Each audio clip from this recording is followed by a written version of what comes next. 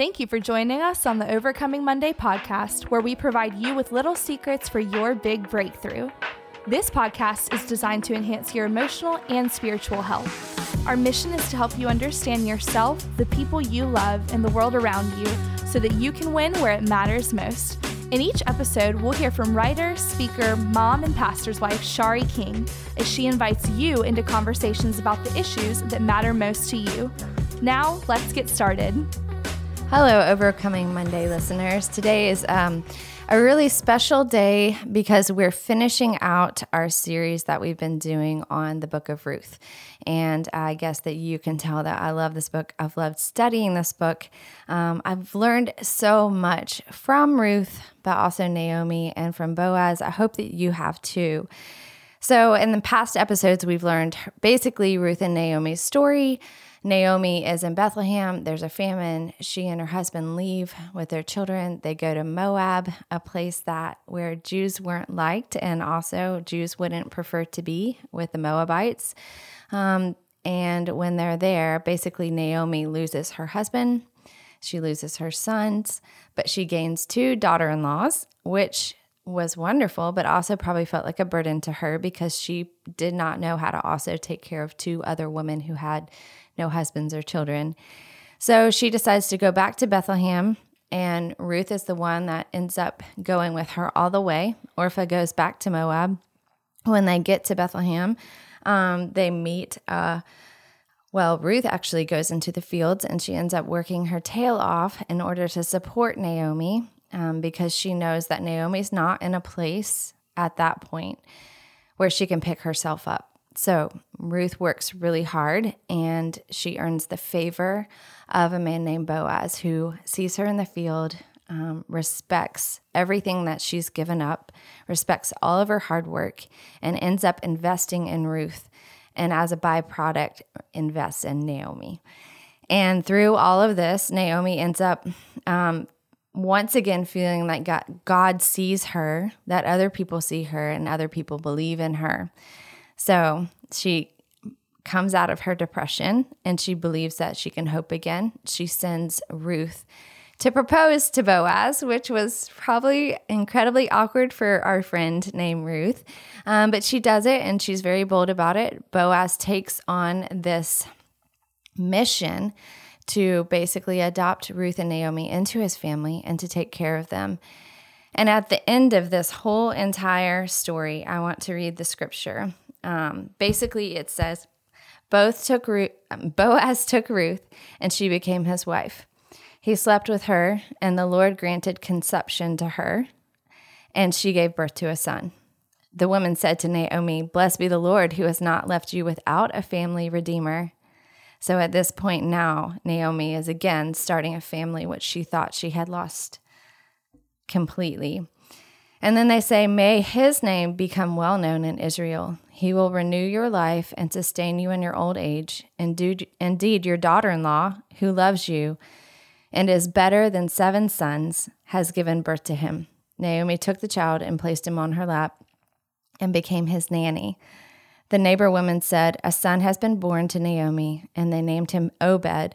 He was the father of Jesse, the father of David. Now these are the family records of Perez. Perez, the father of Hezron. Hezron fathered Ram.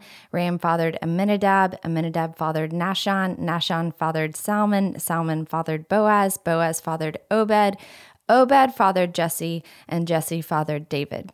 And we might wonder why there's a lineage at the end of this story, but pretty much it's just showing the magnificence of what God has brought out of lives that have been torn apart. And now they are part of a royal family.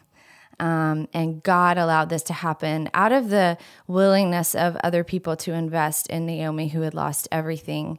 And what I love about this also is in these verses, it says, basically that Ruth is better than 7 sons. And sons were what families valued. They were the ones that provided for the family.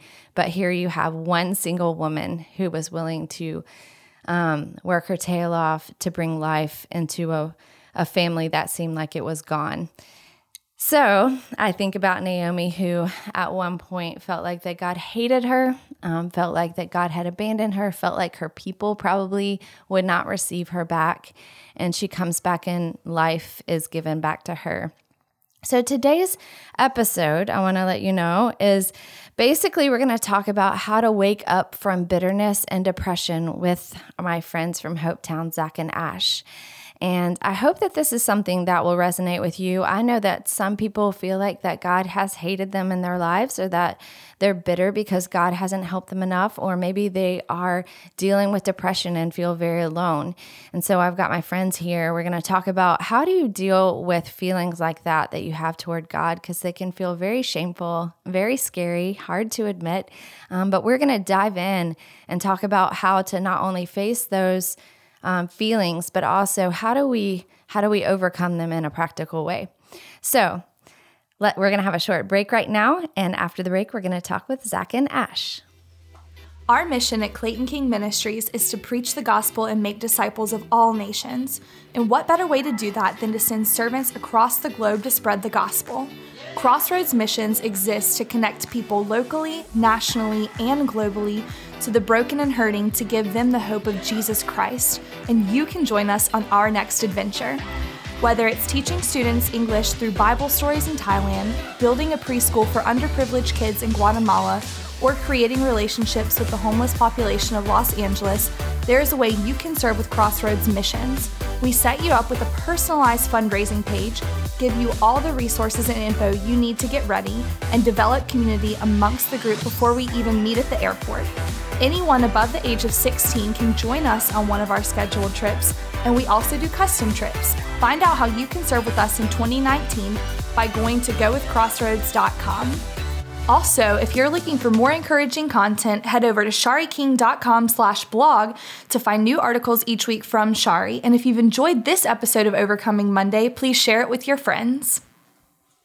So, Hopetown, Zach and Ash Dixon, I'm so glad you guys are here with me again. Hey, What's up? We're back. Thanks for having us. We skipped you on the last season just because, I don't know. I don't know why I skipped you. Yeah, that's okay. But I love you guys so much. Keep it fresh. I know, but I pretty much want to have you every time because I love you guys so much and I believe in what you're doing. Thank you. We've had so many people that we've recommended come to see you guys because I believe in the mission that you're doing with Hopetown, which, by the way, Zach, do you want to just kind of give a little summary of what your vision is? Because some people may not know who you guys are. So what is Hopetown and what do you guys do? Yeah, Hopetown is our ministry. It's our business. It's a counseling organization, first of all. So we offer professional counseling. And it has been cool. Actually, some listeners of yours have become clients of ours. And so that has been really neat. And so we offer the counseling portion of it for people that might be struggling with, anxiety, depression, bitterness, things that we're talking about today, whatever it is. And then we also offer, so it's the 3 C's, counseling, and then there's coaching. The coaching is more what I consider self-development. So if I just want to be a better version of myself, or I might just, maybe there's not a specific struggle, but I might just feel stuck. That would be more where the coaching comes into play. And then the last thing is we do some consulting. And so that is getting to go mostly into churches and offer some consulting work as far as how especially churches and teams can better take care of themselves and how they can better love and take care of each other. And so the 3 C's, that's kind of how I'm trying to simplify it these days. It's so good because I think that sometimes we can just get focused on the mission of a job. Yeah. And we fully believe in the oxygen mask principle of, when you're in a plane and when you're already nervous about flying, they tell you, what happens if the plane's going down and the oxygen mask falls down. They tell you to do what first, put it on yourself so that you can be most beneficial for the people around you. And so, yeah, that's our whole premise. It's not a selfish thing for us. It's so that I can be more loving, more giving, more generous with myself. Yeah. And so we see it as a very loving thing to do, to take care of yourself in the right way. I love that you guys both have a heart for this. And I know that the backstory is a little bit, Zach, that you struggle with depression. Ash was there, walked you through it. And so, Ash, you have a heart for this in a big way, too. Yeah, it's funny. It's, sometimes I'm like, oh, this isn't my story. This is more Zach. But it's actually not true. It's my story, too, because I was there from the beginning. And even though it looked different for me as kind of more of a friend and a helper during that season, we both walked through it. So I definitely have a heart for people who might be suffering with some sort of issue, whether it be mental illness or, if it's just a struggle. But I also have a heart for the people who walk alongside them during that season, just because. You did that. Yeah, I did that. And it was it 10? It was over 10 years ago, which is crazy because we'll be married 9 years this year. So yeah, it was like 10 years ago, which is I never know crazy. the timetable. Yeah. Well, you're not like Clayton. He knows everything to the date and the time and the minute. Half the time I'm like, I don't even know. People look at me like, is this awesome for you? And I just think, I don't really know the time. So I'm impressed that he knows it, but I never really even think about it. So if we are talking about Ruth and Naomi, I feel like you guys have a little bit of a parallel story with them, slightly. Zach, in reference to Ruth, Naomi basically confesses at one point that she feels like God hates her. Yeah. And hate is a very strong word. But I think Naomi bravely uses this word when she describes her relationship with God, because I've not met many people who actually can say that out loud without feeling bad, right? Are we supposed to hate God? Right. So do you believe it's okay to have this emotion? What kind of advice would you give to people who feel like God hates them, or maybe even we can even change the word, but just has neglected them, doesn't see them, that their life is just falling apart, and where is God, Right. Yeah, I'm okay using that word. And I like the way you kind of set me up too. You give me the, almost, to toss up a softball. And when you say bravely says, like, because that obviously, I agree with you, what you're implying, that this is a very brave thing for her to confess and admit to. And so my short answer would be yes. Like, I think it's okay. Because I think in order for us to truly get somewhere, we have to be honest about where we're at, like really honest. And unless we're really honest with where we're at currently, I think it's hard to get to the place where you want to be. So whenever I was thinking about this story, I thought about Adam and Eve in the garden. When they messed up, the first thing they did was they hid. And then God, coming to find them, asked, "Where are you?" But the funny thing to me always, as I think about it, is that God knew where they He were. knew where they were. But he still asked. And that's my thing with this. Like, God knows where you're at. So if your heart is there where you feel like you hate him, or, you might hate him, or you feel like he hates you, why not just go ahead and be fully transparent? Because he is God. He sees and knows all. And so he knows already. So why not just go ahead and be honest? And that's the kind of faith, honestly, when I look at scripture and the men and women that I want to emulate and be like, it was more of a wrestling faith, wasn't it? Like, they were real people. Yeah. They were, and that's how we know the Bible is real, because these people aren't portrayed as perfect. Right. Yeah. Right. Yeah. It wasn't this like certainty seeking faith, that, because I know that God loves me always, I'll just, claim that always. No, it was more like a wrestling. It was full of emotion, full of, yes, certainty at times, but also doubts and fears. And so I personally, I like to encourage people to, what I see as a real faith, as to step into a wrestling faith with God.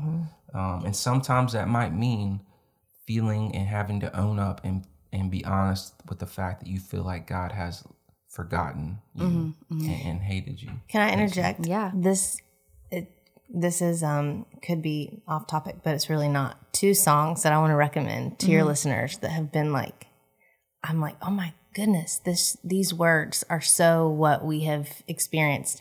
Pat Barrett, I don't know if anyone has already heard him, but he has this song called Into Faith I Go. And in one of the lines in his song talks about faith is not some little thing that gets shattered when we walk through something hard. Yeah. And I was like, wow, because mine and Zach's experience in walking through a very difficult season, right? Like now, 10 years later, our faith is so much more true and honest and real than it was before this happened. And then another song that's has echoed our hearts is Passion Bigger Than I Thought. Yeah. Kind of along the same lines of God being able to handle your doubts and your fears. So anyway, just 2 songs kind of going along with what we're talking about today that I didn't think like in that song I didn't think he was good enough, but you're bigger than I thought, God. Like the fact that you are big enough to handle my doubt. Yes. right. Yeah, because let's realistically look at this. Doesn't he handle all of our doubt? Yeah. He does not destroy someone when they decide they want to be an atheist. He's not like, okay, Right. well, I'm done with you, zap. He lets them live their life. And that's hard for us because I think that a lot of times our fear of their eternal destination causes us to want to manipulate them Right. into a relationship with God. Right. We've seen that in the past. People scaring people into faith. Right. And the Crusades, and like we could just mention all of these different ways Right. that we have not allowed the grace of God to rest on people who are struggling with him and who he is. And I think it's so very important to be able to give people that space. Yeah. So here's the next question that I think, either one of you, this is sort of in this question, but I'm kind of adding this on. When someone is angry or feels like God hates them, and it's almost like a broken record. Sometimes it just turns into a broken record and they're not popping out of it. It's just, I used to have a record player, so it just plays that one line over and and it just keeps going. CDs used to have that problem sometimes too. But when you are with someone who feel they're more stuck in it rather than they've come to the place of admitting it, but now they're stuck in that emotion. What advice would you give to either the person beside them walking through them or the person who's stuck in that emotion? How can they try to come out of this? Yeah, that's good. Okay. Well, just some thoughts that I have. There is a difference in someone experiencing that emotion and that thought and then someone being stuck. I kind of envision a pig in the mud. They're not just standing in the mud, but they're rolling around in it. And sometimes I think we can do that with a thought and an emotion. Instead of trying to stand up in it or, we're just rolling around in it and it's hard to get up. And I think at that point is when we really need outside help to help pull us up out of it. And for Zach and I, he was there. He was stuck and rolling around in the mud. And for me not to be pulled down in the mud with him, I had to not be the only person around him. We call it a team, that he had a team of people around him, which at the time he resented it, that he had to have these 5 people around him. But I couldn't do it by myself because, again, I could have been pulled down in it with him. But, we had a counselor. I went with him once a week to see the counselor, in which the counselor actually recommended for me to come with him so that I would learn the techniques of, how to help him process his thoughts and emotions, but also so that I could learn about depression and anxiety. I didn't know. I needed to educate myself in order to understand what he was experiencing. So there was that person. We called his mom. His mom came and lived with him for 3 weeks. Our pastor. There was just people around us. There was no way I could be his only support. Right. Yeah. So I would definitely encourage that as far as the person who's walking alongside someone who's stuck. Which is really interesting because we see this in the book of Ruth. When Ruth looks at Naomi and says, I'm not turning back, I'm with you. I think it was a really bold faith statement for Ruth to do. I think she got in Naomi's face and said, look, I'm not leaving. Where you go, I'm going. I mean, what she said was very determined. Yeah. And then she stayed with her. Naomi probably thought, I'm going to wear this girl out and she's going to end up quitting and going back. But what's neat is Boaz ends up becoming another person. Yep. And then you see, as he stands beside her, the end scene that we see is all these people gathered around her saying, look at Naomi and look what God's restored. Yeah. And that's really interesting when you see the whole community there in the end of the story. It's really beautiful. Yep. I agree. Yeah.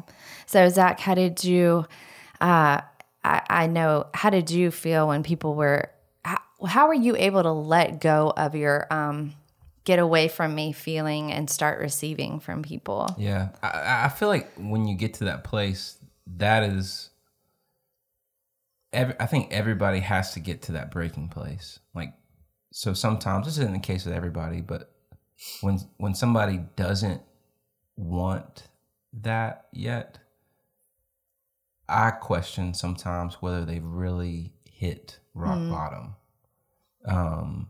Because when I hit rock bottom, I wanted anyone to come in and help me, lift me out of the pit. And so, it wasn't like I did this and this and this to allow people. It was just I'd hit bottom. And you couldn't do anything. At that point, other people had to help you. That's right. And so when people aren't there yet, I'm not sure whether they've hit bottom. Yeah. And unfortunately, I have to step back and, take the pressure off myself and be okay with them still having to maybe take a few more steps down. And that's a hard thing to watch. I'm sure it was. Well, and rock bottom is different for every person. We've had people in our lives that I'm looking at them saying, how are you not at rock bottom yet? And so it's hard to wait for someone to get there. It is. And to watch where their life is going. And people just have, different reasons for how far they're going down. I was going to ask you, Ash, when you went into the counseling sessions and he was telling you some of the steps to take Zach through. Yeah. Can you describe those steps? Oh, yeah. So with anxiety, he was diagnosed with panic disorder. And so specifically for example, he was afraid to go outside, to leave his apartment. And which I know all this sounds so crazy. Yeah, but it was like, it was very real. In a very, very, I try not to like forget it because it almost seems like another life, another person, but like no, like this was me, and this stuff that Ashley is, saying like this is very true. And I was I lost it. I had a broke. Yeah. So, number one, the counselor helped me understand panic disorder. But then we talked through the steps of, okay, so we were going to leave the apartment. We're going to try to take a walk around his apartment. But then he was afraid and wanted to go back in. And I wouldn't let him open the door and come inside. And so when he wanted to go inside, I had to say, why do you want to go inside? What are you trying to predict is going to happen? By you being outside right now, what do you think will happen? What are you trying to predict? And then he would say, well, I think I'm going to faint. And then I would say, well, is there any evidence that would show you that you're going to faint because you're outside? And then he would say, well, no, I've never fainted. And then I'd say, okay, that's good. So there's no evidence to prove that that's going to happen. So, but worst case scenario, if you did faint, what would happen? So we would walk,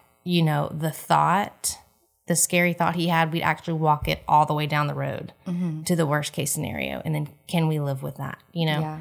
Because before people would be so scared, when I would start to freak out, they would just let me do whatever. Because they didn't know, they didn't want you to do whatever it was that they thought you would do. It's so funny because your worst case scenario is undefined.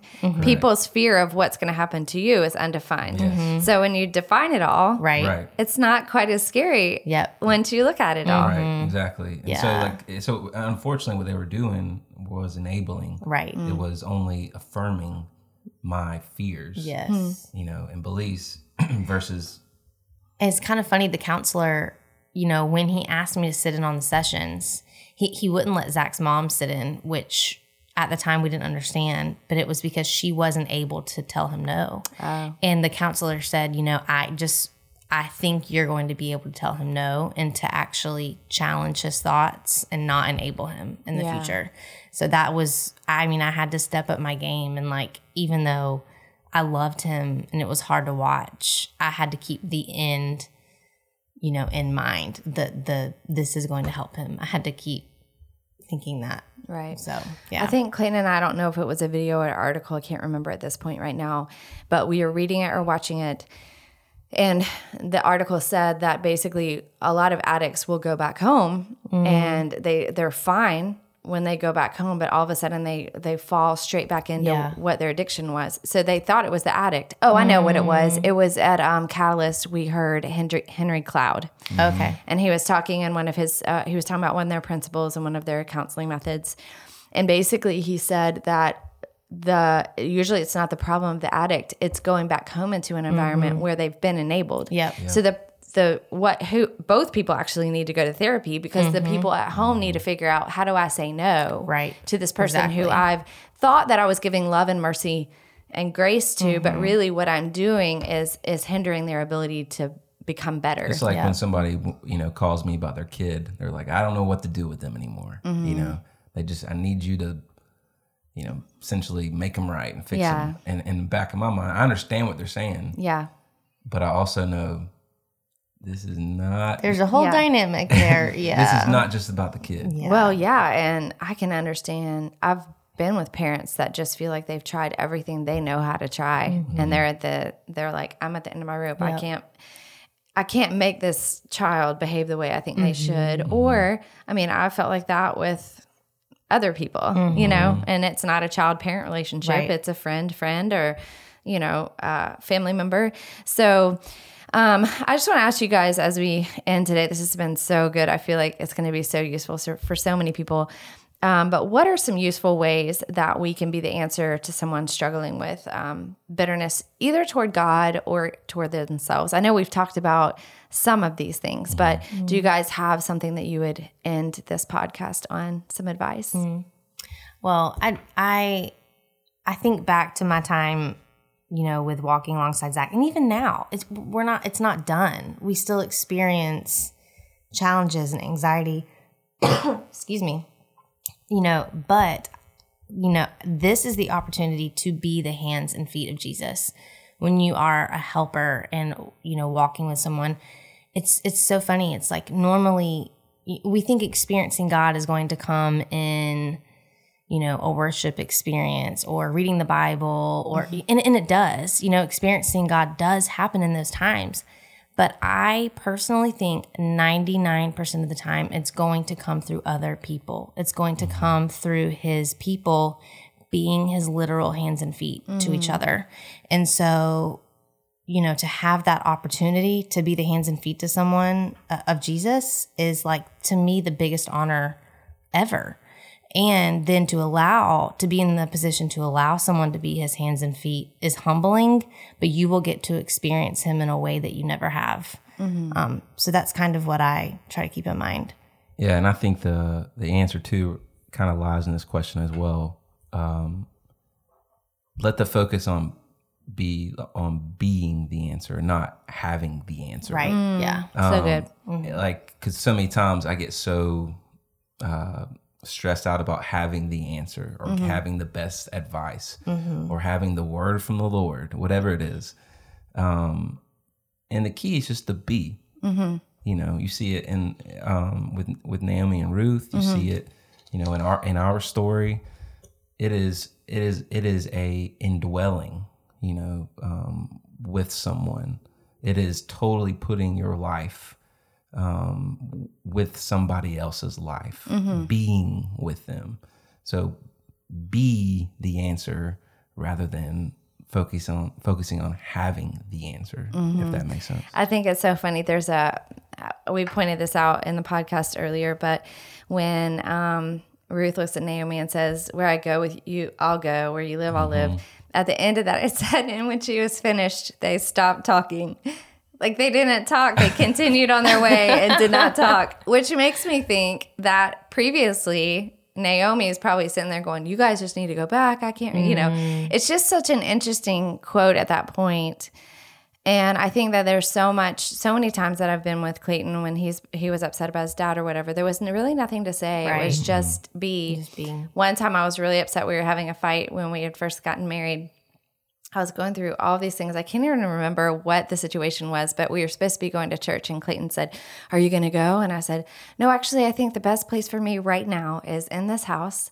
I'm just going to spend time with the Lord, and you can't fix this. So just go to church, and when you get back, we'll see where I am. And the Lord just, was with me in that time. And he came back, and I said, I'm good. Let me tell you about the conversation I had with Jesus. And we talked about it. So Clayton couldn't do anything. He needed to just leave and give me space. And sometimes you need to be there, and sometimes you need to listen and just know you can't fix that person. There's not a verse in Ruth where it says, and Ruth said the perfect thing. And Naomi all of a sudden realized God loved her again. Ruth had a word from God. That didn't happen. It was she worked hard, and she showed Naomi that she cared and she loved her. So Overcoming Monday listeners and Hopetown, I'm so glad we had this conversation today. I want to thank you guys for joining us for episode 40 of Overcoming Monday, where we provide little secrets for your big breakthrough. Bitterness and depression is such a difficult topic, but they're very real emotions that can take us down. And I'm thankful for Zach and Ash that they're not afraid to talk about these tough things. Thanks so much, you guys. Yeah. I know that they've given you some little secrets for your big breakthrough. If you want further advice or coaching or counseling, or what was your other thing you do? It was 3 C's. Counseling, coaching, consulting. Yes, consulting. You can find them at thisishopetown.com. Also, guys, this is a production of Clayton King Ministries.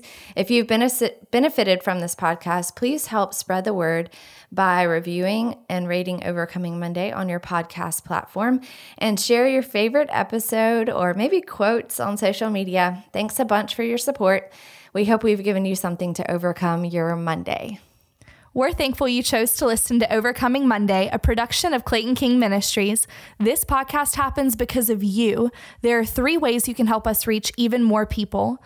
Be sure to share us with your friends and follow Shari on Instagram, Facebook, and Twitter at ShariKing99. You can also make a tax-deductible donation to CKM, a 501c3 nonprofit ministry at claytonking.com/give. And of course, subscribe. And for more encouragement to move you forward in your faith, check out her blog at shariking.com.